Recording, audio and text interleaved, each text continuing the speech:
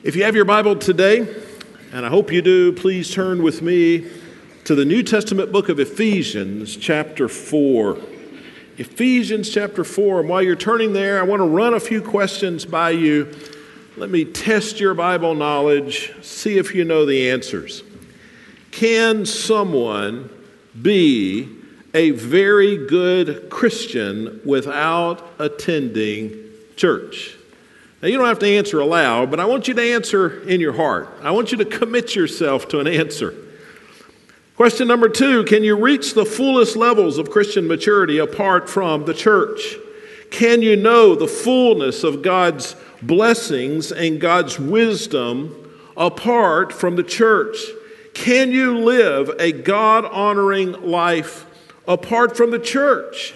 Can you have your best possible marriage apart from the church? Can you fully understand Scripture apart from the church? Can you have the fullest emotional and mental health and vigor apart from the church? Can you raise the most godly children apart from the church? Can you know the fullness of God's joy and God's peace apart from the church? The clear Bible answer to all of those questions is no. Now, you're thinking of some exceptions, aren't you?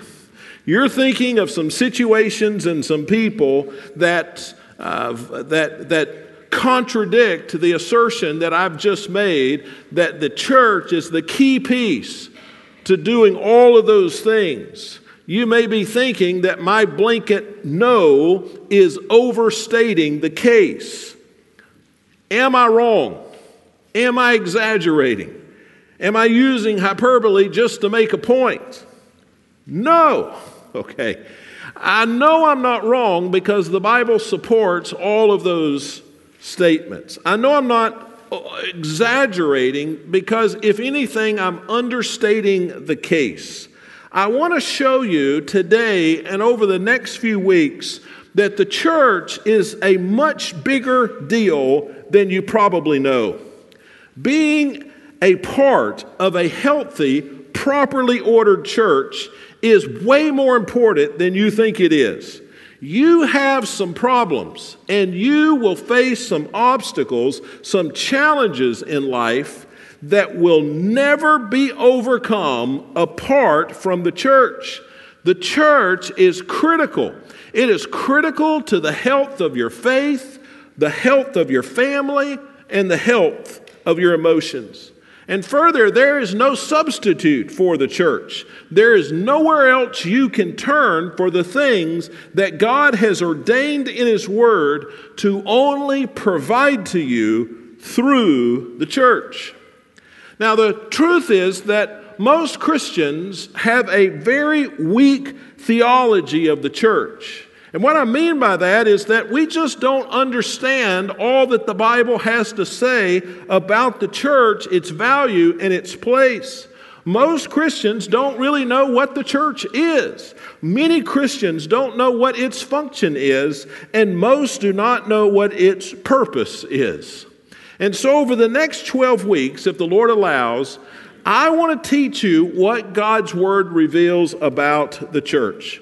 Now, my hope in this is really threefold. I want to help us to understand the theology of the church. I want us to see the church like God sees the church. Secondly, I want to help us to see some practical applications of this theology. I want to answer some questions. Why do we do this? And why do we do that? There are a lot of peculiar things that happen in churches. There are things that happen in this church that might not happen in another church. There are things that happen in other churches that don't happen in this church. And I want to give you the whys for all of those differences. And then finally, I want to show you how the church can be a vital part of your life and the life of your family. My goal is to do all three of those things in every sermon, and I think in 12 weeks we can cover much of what God's Word says about the church. So let's begin in Ephesians chapter 4. We're going to just jump into the middle of the chapter. Verse 11 is where we'll begin. Ephesians 4:11. The Bible says, and he himself gave some to be apostles, some prophets, some evangelists, some pastors and teachers. Now, right here in the middle of Ephesians 4, we're talking about the church. Now, there are several subjects that are mentioned in this verse and in the verses that follow that we'll read today that we won't cover today, but these will be subjects for future messages in the next few weeks. But what I want you to notice here in verse 11 is that it is God who is establishing and organizing the church. Look back at verse 11. And he himself, it's speaking of God, God himself. It repeats the word for clarity. He himself gave some to be apostles and prophets and evangelists. And we'll learn perhaps in the next few weeks exactly what all those different offices mean, what their purpose was, and how they play out today. But what I want you to see here is that it is God who is establishing the church and who is ordering the church. He's picking these leaders. He's putting them in place. He's giving them instructions. They have an assigned task. It is God who has established the church, and it is God who organizes the church.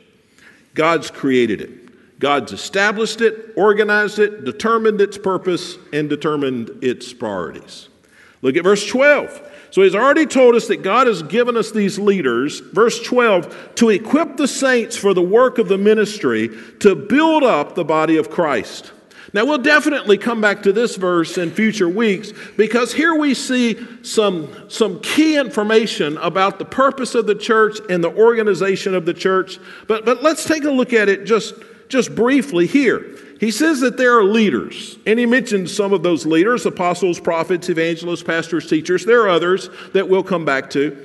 So he talks about the leaders. And then he says here in verse 12 that the role of those leaders, we would call them ministers, the roles of those leaders is to equip the church members to do the work of ministry.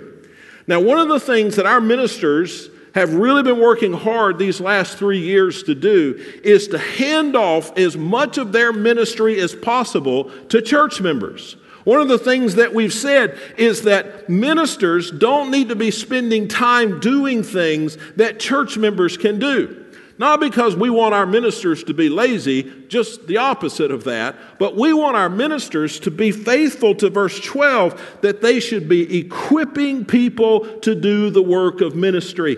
And the key to having a church of maturity, we'll see that in the next verse, the key to having a church that is mature, filled with mature Christians, is that the leaders are equipping the members to do the work of ministry. Now look at verse 13. He says, until, we're going to continue this, until all reach unity in the faith and in the knowledge of God's Son, growing into maturity with a stature measured by Christ's fullness. Now that verse is all about maturity, Christian maturity. He talks about unity in the faith. He talks about having a full knowledge of God's Son. He talks about growing in maturity. He talks about growing to the stature measured by Christ's fullness. Now, where does this Christian maturity come from? If we're going to be mature Christians, where does that come from according to these verses? Christian maturity comes from the work of the church. When church leaders, when church ministers are training church members to be active in the ministry, to be doing the work of ministry, then there is maturing, and it ends up with a mature church. When you find a church that has paid staff who do all of the things that there are to do, what you'll find is a spiritually immature church. Maturity comes through the church when the leaders pass off and train others to do the work. Look at verse 14. Then we will no longer be little children, tossed by the waves and blown around by every wind of teaching, by human cunning with cleverness in the techniques of deceit. Now, if verse 13 talked about maturity, verse 14 talks about immaturity. He gives us this picture of immaturity. He talks about little children. Are little children immature? Yes. What do we mean by that? Well, they don't know very much. They're very temperamental. They're unable to lead themselves and feed themselves and take care of themselves. They're immature. But he says also that they are tossed by the waves and blown around by every wind of teaching. What does that mean? Well, that is immaturity marked by being wishy-washy, easily deceived, easily distracted, susceptible to many bumps and bruises because you're tossed to and fro. That's a picture of immaturity. That's an immature person, an immature church. They don't know what they believe. They can't stand firm. When hardship comes, they can't stand. They're tossed this way and that way, always distracted. That's a picture of immaturity. So how do these verses tell us we avoid that immaturity? Well, he says the key is the church. Look at verse 15. But speaking the truth in love, let us grow in every way into him who is the head, Christ.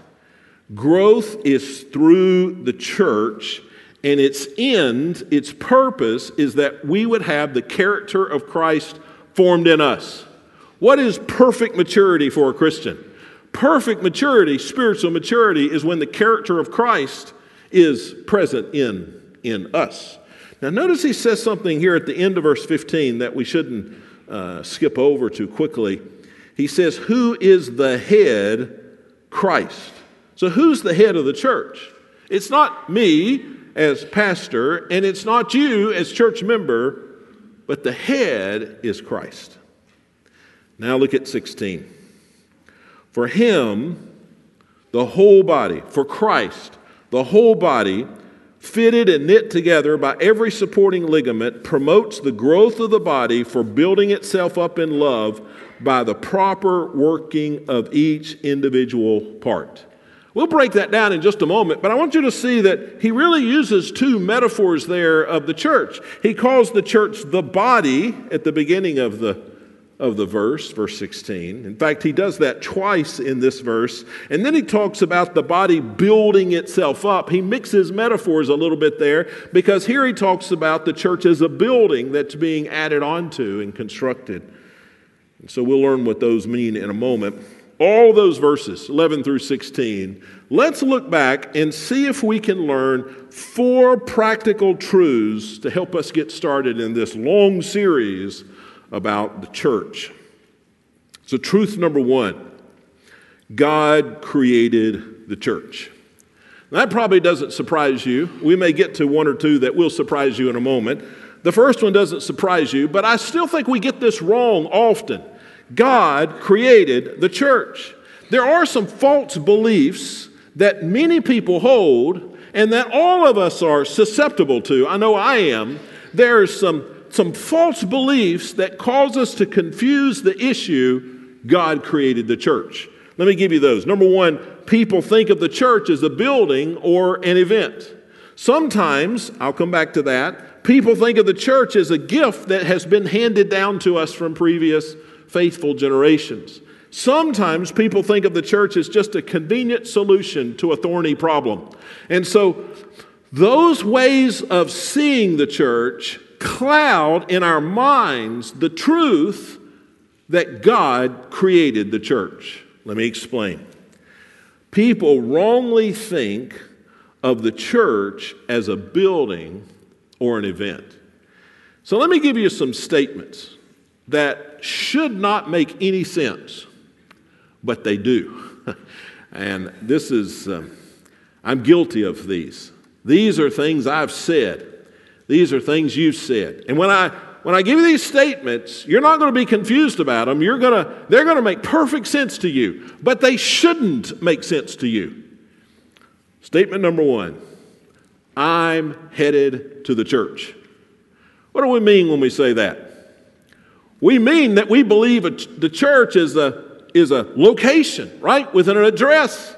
I'm headed to the church. Sometimes we'll say, what time does church start? That shouldn't make any sense. What time does the color blue start? Okay? I mean, it ought to be just as nonsensical as that. But we think of the church as a place or an event. It's not. How long is church? Oh, how long is church? That shouldn't make any sense to us. How long is family? A fourth question, where is your church? Where is your church? So these kinds of statements, and I've made them, I make them often, I'm afraid, they betray our thinking of the church as a place or an event. The church is not something we purchased. It is not something we built. It is not something we've scheduled. God created the church. Schedules, we create those. Buildings, we built those. But the church is something God built. Now, the second thing I mentioned that confuses people about God creating the church is this. People wrongly think of the church as a gift handed down by previous generations of believers. Now, certainly, our church benefits from godly, faithful, generous saints who have gone before us. You can see that in our facilities. We have all these facilities fully paid for. We don't owe a penny on these facilities. Why is that? Because faithful Christians, a generation ahead of us, they sacrificed and they paid for those facilities, these facilities. We see their contributions in our traditions and our heritage. Our church has a great heritage, a heritage of preaching and teaching God's Word, a heritage of faithfulness, a great heritage, and a great reputation in our community. Those are things that are possible today because of the faithful servants here in this church for generations. But often churches get more caught up in seeking to honor the legacy of previous generations than honoring the true creator and the founder of the church. And not only is that the wrong thing to do, but those previous generations wouldn't want us to do that. They didn't build this great church so that we would honor them. They built this church so that we would honor God. But oftentimes churches struggle with that. We must remember that the church is not the gift of previous generations, but the church is the gift of God, its creator. The third reason that we get confused about this idea that God created the church is that people wrongly think of the church as a convenient solution to a problem.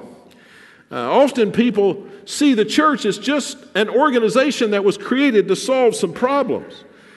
They think of the church as a product of man's strategies, Christian strategies to be sure, but we see the church as this organization just designed to meet needs and solve problems. But that's not the case. Now let's think about businesses. Let's think about the businesses on North Street. So every business on North Street, and there are a bunch of them, every business on North Street is there because some business person saw a need or a problem and they thought perhaps they could solve that problem, they could meet that need, and they opened a business in order to do that.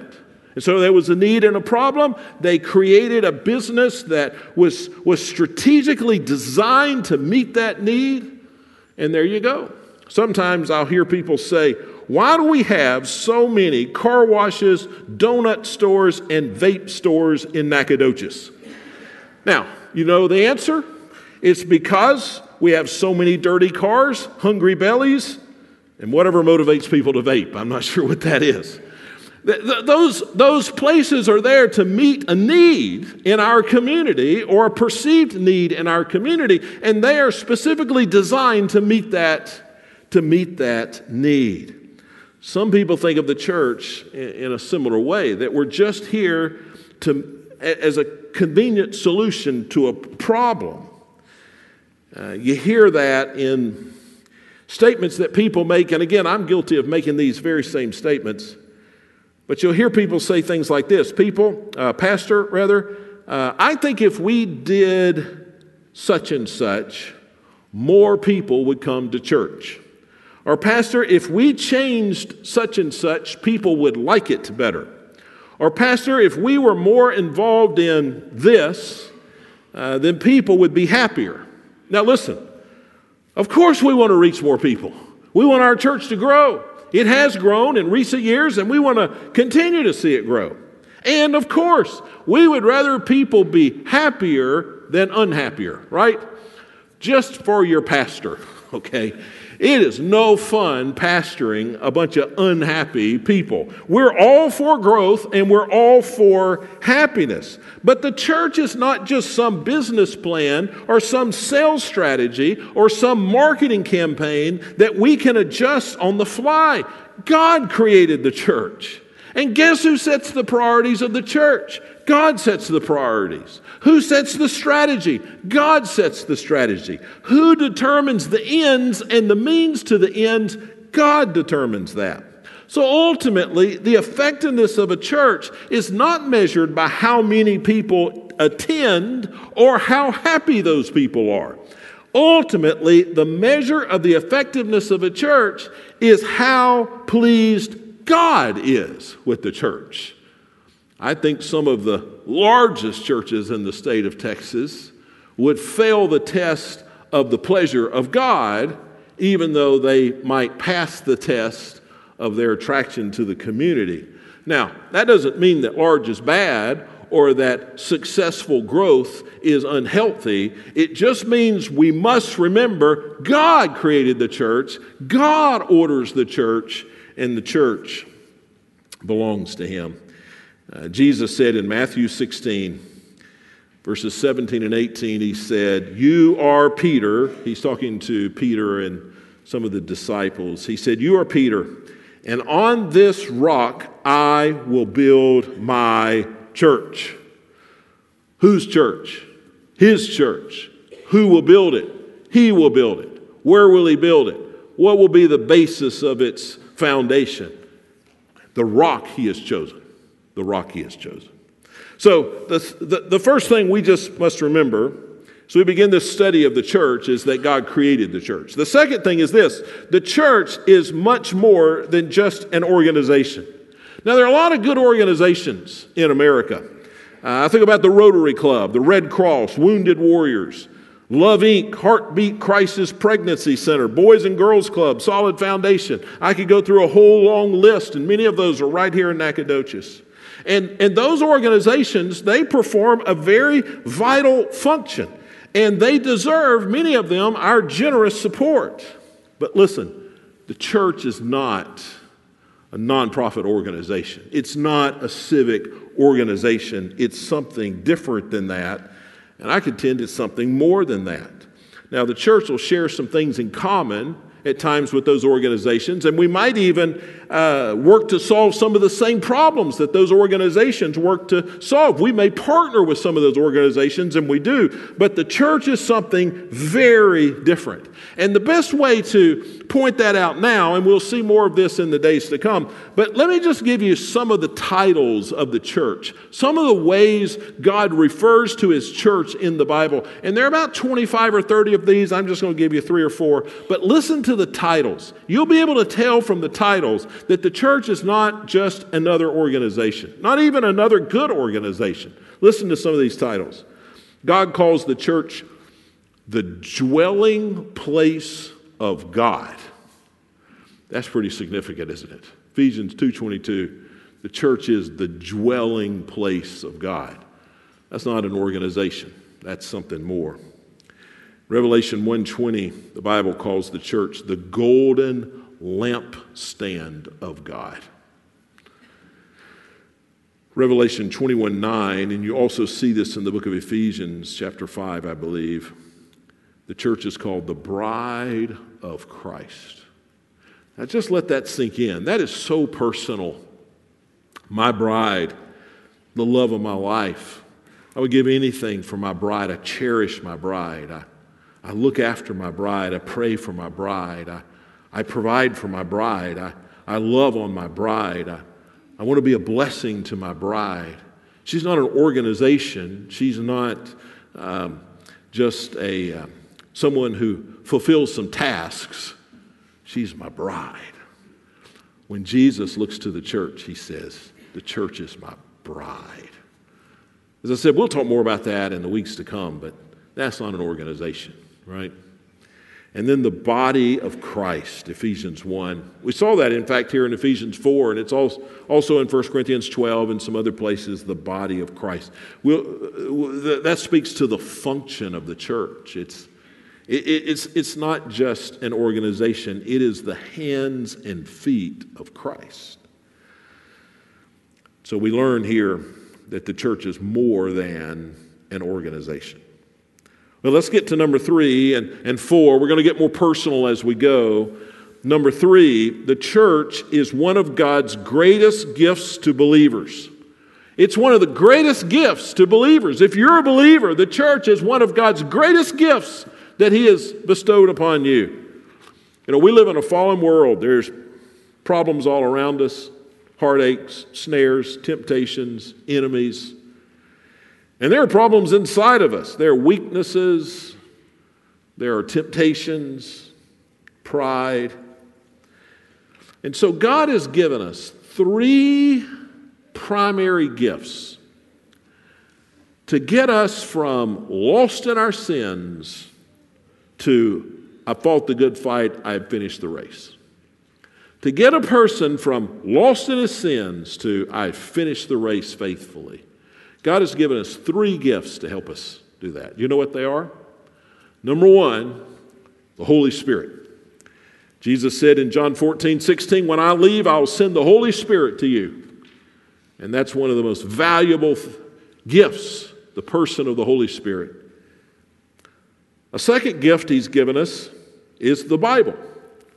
2 Timothy 3:16 says, Scripture is inspired by God and is profitable for teaching, for rebuking, for correcting, for training in righteousness. The Bible is a special gift. And the third gift God has given to us is the church. That's the message of the verses we read in Ephesians 4, especially that last verse, verse 16, when it talks about how the body of Christ functions to strengthen the sinews and the ligaments and hold the muscles together so that there would be maturity and strength and resilience. God has given us the church, and that's one of the greatest gifts that God has given to us. Listen, church, you were never meant to live in this sin-filled world apart from the church. I meet with people from time to time, and they're just so frustrated. How in the world can I raise a family in this sin-filled world? How in the world can I keep my mind and heart pure in this sin-filled world? How can I have a godly marriage in this sin-filled world? How can I have peace and joy? Well, listen, you can't. You can't apart from the church. Your marriage was never meant to survive apart from the church. Your child rearing was never meant to succeed apart from the church. Your joy and peace were never expected to remain apart from the church. Sometimes people try to tell me that they're living a God-honoring life apart from the church. And I'm kind, but I am straightforward with them. No, you're not. Apart from the church, Ephesians 4:16, you're like a muscle without a ligament. You're like a muscle that's not connected to anything. You're like a coal that has been removed from the fire.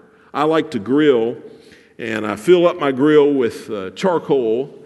If you don't use charcoal in your grill, listen, you're not grilling or you're not a real man. All right? Write that down. All these electric and gas and pellet grills, I don't know what the world's coming to. But I put the charcoal in the grill like a man was meant to do. Those coals get hot. But if you reach in there with tongs and you pull one of those red hot coals out of that grill and you set it to the side, what'll happen? It just goes out. Because that coal needs the heat of the other coals. And the other coals, frankly, need the heat of that coal. It diminishes things on both sides of the equation.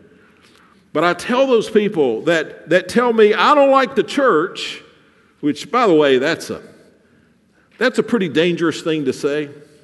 Telling God you don't like the church, would be like you coming to me and telling me you don't like my wife. You know what? I don't like yours either, okay? No, I'm not going to listen to an insult like that. So people say, I don't like the church, but I'm going to grow a strong, mature Christian life.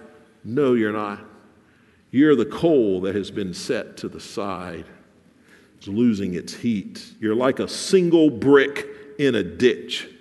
If you got a lot of bricks, you can build something. You can build something that will bring protection and warmth and protection from the elements and something that's beautiful and useful. But just one brick there's no value in one brick.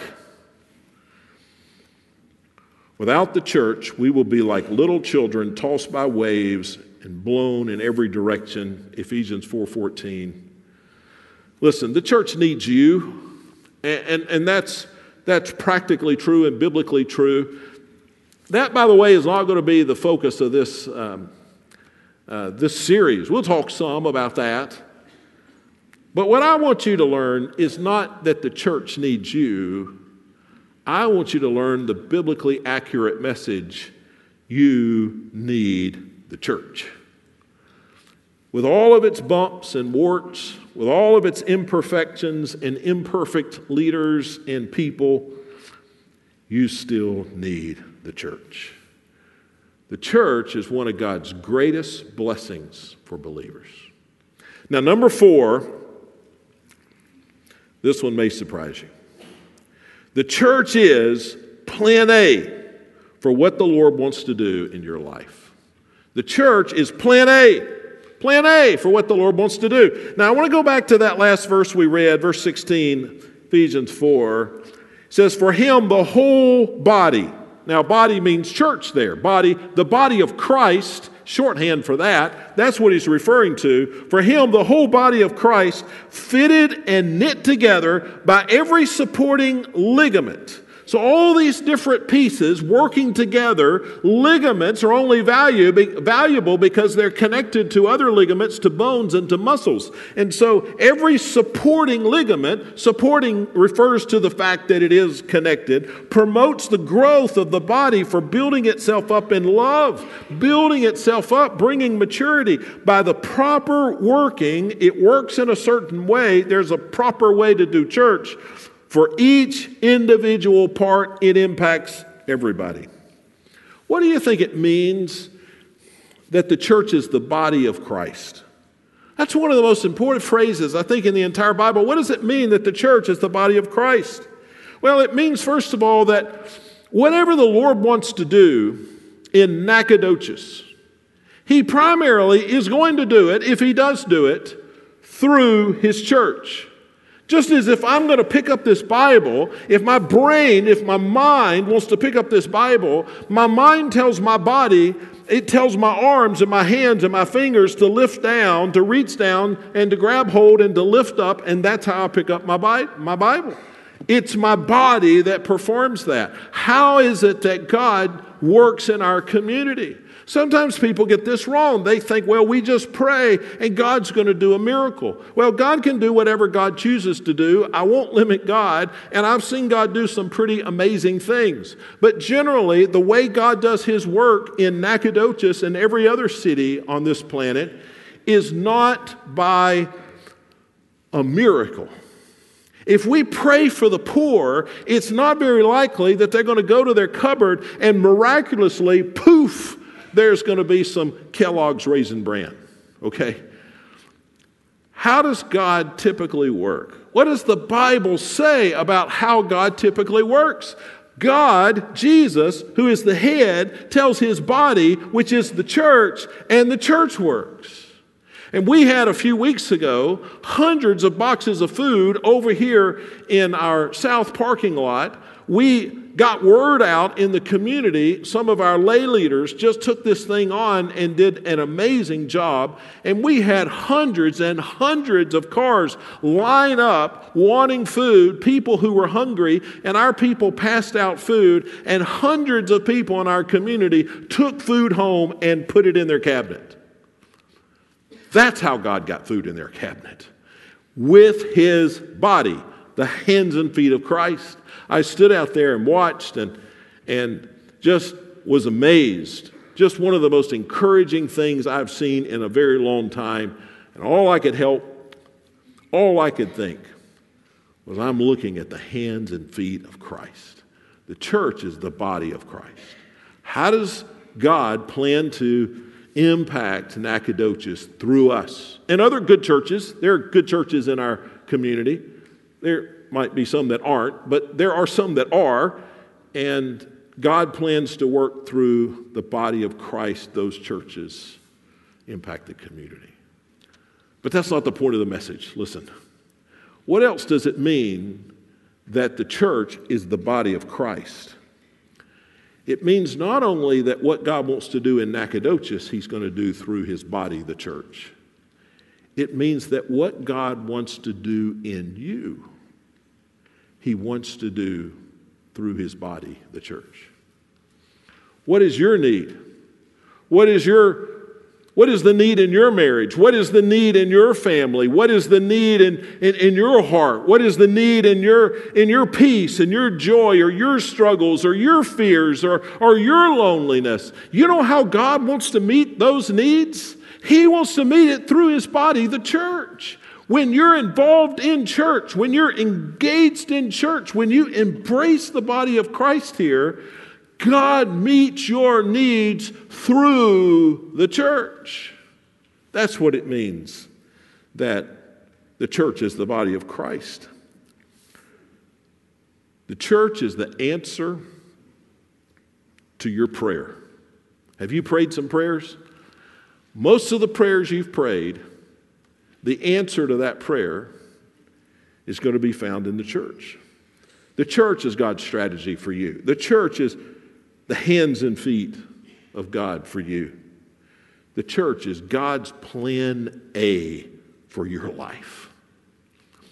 I did a ton of reading this week on the church and all kinds of different books, and I read a sermon that someone preached, and a different sermon than this, of course, but I read a sermon that someone preached, and he was making this point about the importance of the church. And he said something that I had to read it 2 or 3 times before I could decide if I even agreed with it. But I do. I think it's biblical. And I don't think I could say it better than he said it. So I'm just going to read it to you, okay? He stood before his church and said this. It was a sermon he preached. You have no right asking for the power of God in your life if you have separated yourself from the means of that power. If you've been at this church for a while and you refuse to get involved, quit asking God to help, because you have separated yourself from the means of God's power. What he told his church was, quit praying that God will help you if you're not in the church, if you're not engaged, if you're not plugged in, if you're not in worship, if you're not in small groups, if you're not serving or going on mission trips or part of the women's ministry or in one of our men's transform groups. If you are not in those things, here's the picture. There is a crisis in your life, and you see the one who can help you, and you cry out, I need help, but then you run and hide. That would be foolishness. God wants to help you, and he is willing to mobilize his hands and his feet to work in your life, but the hands and feet of Christ is the church of the living God. The church is God's plan A for what he wants to do in your life. We're going to talk a lot about the church in the next few weeks, but let me just tell you right now how to unite with the church. I know I've left questions unanswered, I know, but let me tell you how to unite with the church. To unite with the church, number one, you have to be a child of God. To be in the church family, first you have to be in God's family. To be in God's family, we recognize that we're guilty of sin. Sin separates us from God. We're hopeless in our sins, but we trust what Christ has done for us. We surrender our lives to him. We pray a prayer that sounds like this. perhaps. Father, I know I'm guilty of sin and I'm hopeless in my sin, but I believe that Jesus died for me, and I believe his death on the cross for my sins is enough to cover the guilt of my sins. And I cannot imagine why he would do that, but he did, and I'm thankful, and I trust that, and I surrender my life to you. I'll mess up, and I'll fail, and I'll fall, but I'm telling you right now, I wave the white flag, I surrender, I want to be a part of your family. The Bible says God will adopt us into his family. To be a part of the church, first have to be a part of the family of God. And then, to be a part of the church, well, there are simple steps. They're biblical steps. Sort of biblical. They are biblical, but one's baptism. All the members of our church have been baptized. That's just one of those peculiar things. It's commanded in Scripture, and it's one thing that we share in common here. We're baptized. Another thing we do here, and this isn't a verse in the Bible, but we have a class. Because if you're going to join something, we want you to know what it is that you're joining. We want to know what you can expect of us and what we can expect of you. There's a class. The next one is Wednesday. As it happens, you can just call the church and say, I want to come. It's just one class. Probably ought to be 20 classes, okay? So don't complain. It's just one class, last hour and a half, 2 hours. And then we share with the church that you want to unite with our church. Let me ask you to bow your head and close your eyes for a moment. Here's the question. I got 4 seconds. Here's the question. Whatever your need is, whatever you want God to do, he likely wants to do it through his church. How can you be more engaged with the hands and feet of Christ for your life and for your family? Father in heaven, we love you, we love Christ, and we love the bride of Christ. Show us how we can invest our lives in him. In Jesus' name, amen. Let's stand together in both services as we respond to the Lord.